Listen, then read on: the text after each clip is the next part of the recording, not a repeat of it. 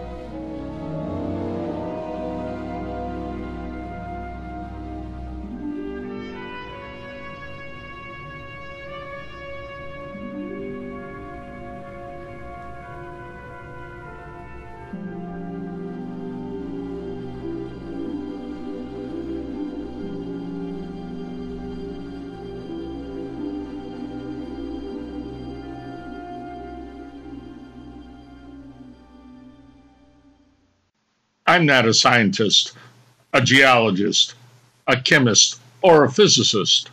No, I've led a very common existence, but that doesn't stop me from asking some common questions.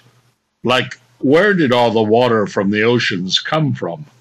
Because there really is a lot of it here on Earth. 71% of the Earth's surface is covered in it, leaving 29% as landmass, including all islands. Of that, approximately 30% of the land is arid or desert, while the oceans make up 96% of all the water, leaving less than 4% of fresh water. We know water plays an important part in our bodies. 50 to 60% of our body is made up of water.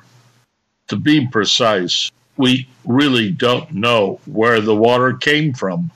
There are several ideas about that. One theory is that the atmosphere and the oceans came from volcanic activity.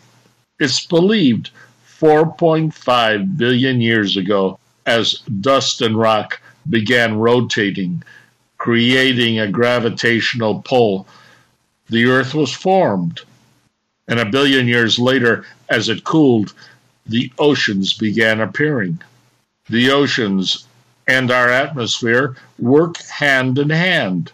The air we breathe is layers of gases retained by the Earth's gravity and protects life on Earth by creating pressure, allowing water to exist on the surface of the Earth. The atmosphere absorbs solar radiation, reducing extreme temperatures. Now, All of that raises other questions. But one thing is certain. Compared to geological time, we human beings have only been here on Earth like the blink of an eye. Let's face it, the majority of people don't even care about how all the oceans got here. They just want to know where they can get their next meal. And I don't think that can be disputed. Every living thing exists by taking in nutrients to survive. And this raises other questions. Several weeks ago, on a different Garner Isn't show, I was wondering about a space vehicle launched by Israel with the help of NASA.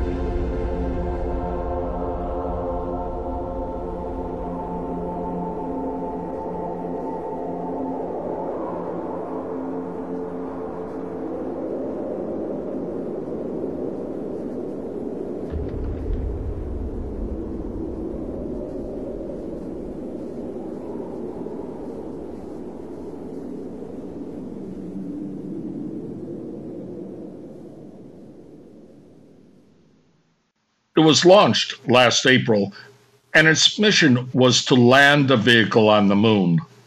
Now, this project carried 3 payloads, and that's what's been troubling me. The first component was a sample of a DNA molecule. The second component was a library of 30 million electronic documents describing the history of the human species. And finally, the third payload was hundreds of living tardigrades, also called water bears. Now, it doesn't take much to put one's mind thinking about this. The facts of the matter are, the mission failed. The vehicle crashed onto the surface of the moon.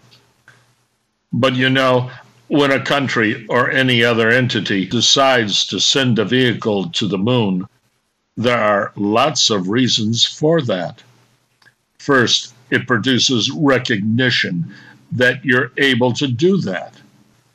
When I was living in Africa, shortly after we successfully sent humans to the moon, I was asked directly by a Lebanese restaurateur while eating a plate of hummus at his restaurant in Accra, Ghana, "Why did you Americans go to the moon?" You know, that technological accomplishment had a profound effect on an enormous number of people, especially with people who believe the moon has a spiritual meaning. Now, thinking about this question by a man who came from an ancient land, Lebanon, a man whose blood for generations looked at the moon in a spiritual way, his question, why did your people go to the moon, did not make me pause with respect. I was a young man, patriotic, and said something I regret today, nearly 50 years ago.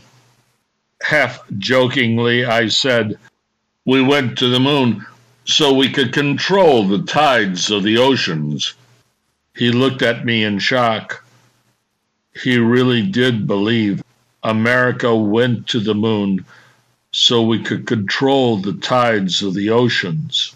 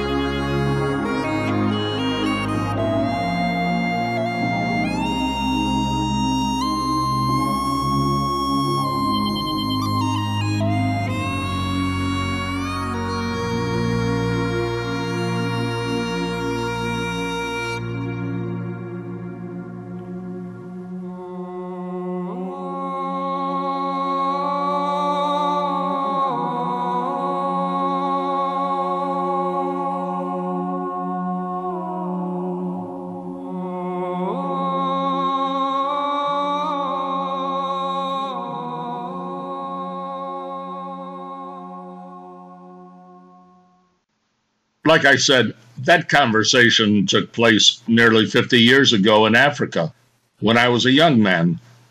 And today, I wouldn't say it again. We may not be capable of controlling the tides of the oceans, but what that vehicle was carrying to the moon has a very ominous promise for our future. Why would anyone want to send a DNA molecule to the surface of the moon? That can be accessed or found in lots of places on Earth. Who or what would gain from it being stored on the moon? Maybe it was securing information about the signature of all living things on Earth. But like I said, that's abundantly available without storing it on the moon.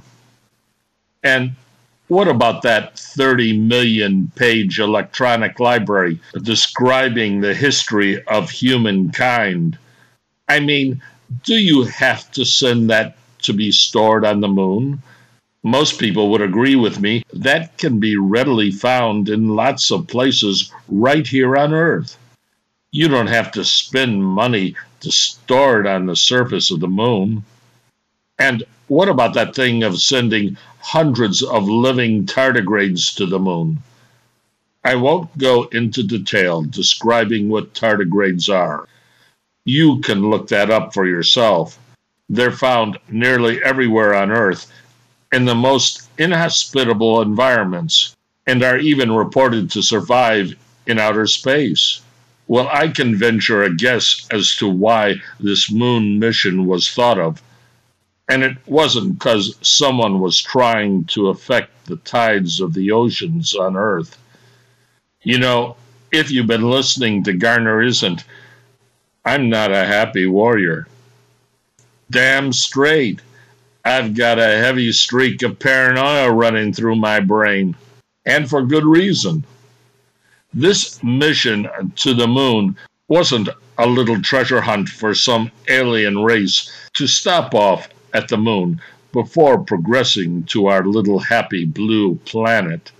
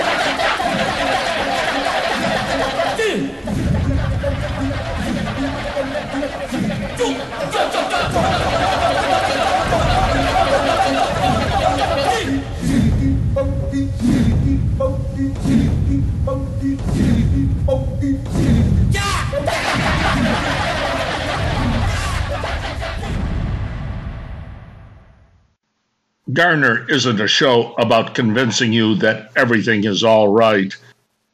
No, that's what the consumerist world wants you to believe. No, I won't tell you everything is all right. That's what the propagandists want to do, to keep you working for the system. I look at the deceptions the lies that are used to keep you as the tools for something that won't stand. We've distorted our connection to the natural world, the ancient laws that have permitted us to survive. And that question of survival keeps being raised. It's been determined that over 99% of all living species that once lived on Earth are now extinct, caused by various events over the millenniums.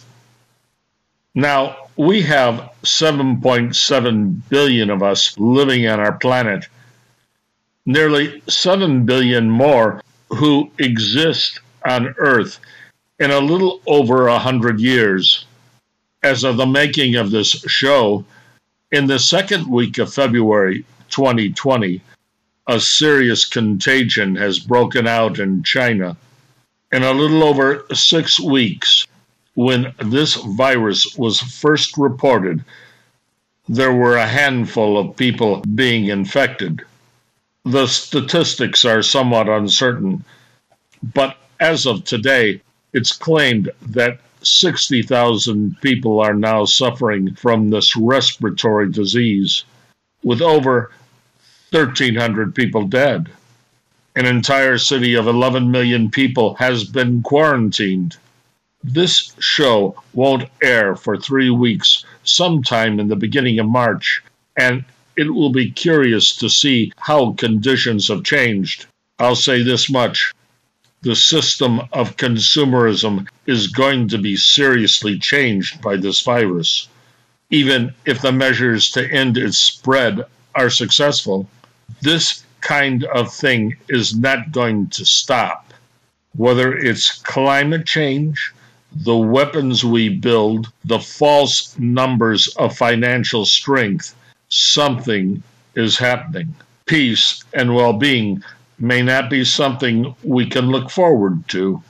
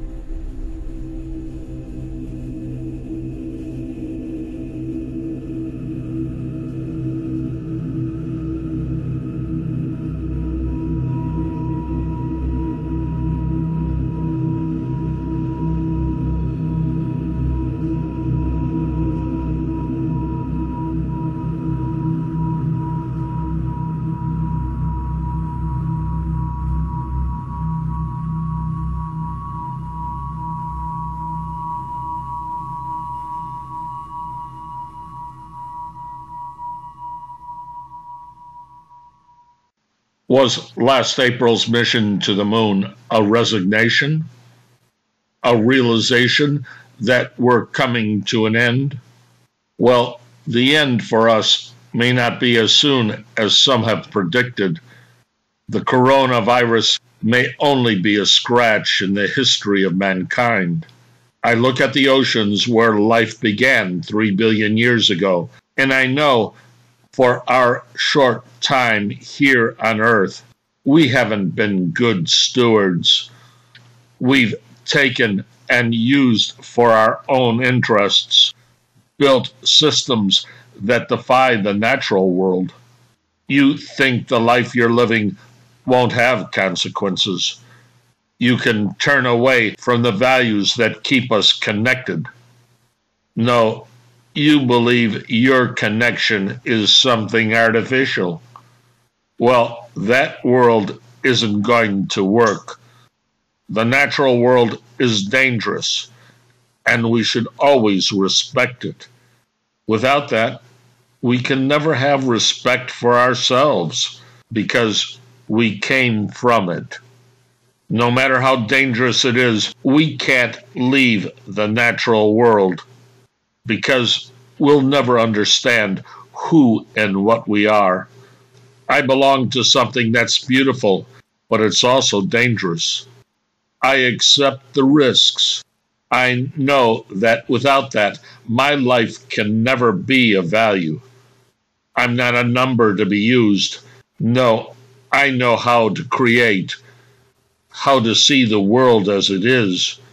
I don't need the addiction of the artificial world that distorts the reality of what I am. I belong to something else. I belong to the oceans, no matter how dangerous. And for that, I'm a free man. You won't hear me entertain you. I don't think I can do that anymore. Things have gotten too serious for that. I despise the waste, the greed, the deceptions that surround me. I see what we're doing and what we're becoming, and I don't accept that. I belong to the oceans, to the mountains, and to the rivers. I can accept that danger. This isn't Elia Kazan's 1950 Academy Award-winning movie for Best Story, Panic in the Streets. No, it's not Richard Widmark, Paul Douglas, Barbara Geddes, Zero Mostel, or Jack Palance. No, it's going to play out on a real street.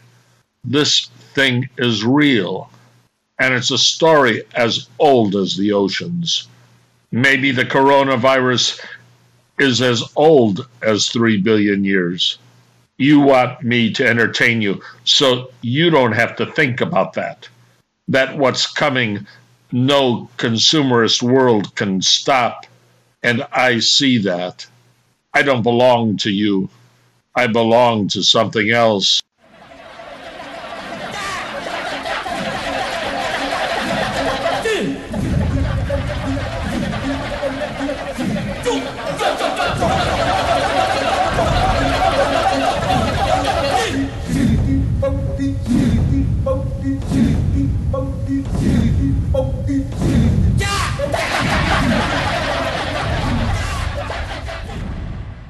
This week, the music on Garnerism began with Claude Debussy's composition Nocturnes, a 1899 creation. Then you heard Finale by Michael Stearns from the 1992 movie Baraka, followed by a piece from the soundtrack Black Hawk Down, Gortos Iran, with Danae Prition and Lisa Gerard. Then another cut from the soundtrack of Baraka, The Monkey Chant. Finally, more Michael Stearns from the documentary Baraka, A Cultural Perspective of the World. Stampede, written and performed by Edward Garner in Morro Bay and Paso Robles, California.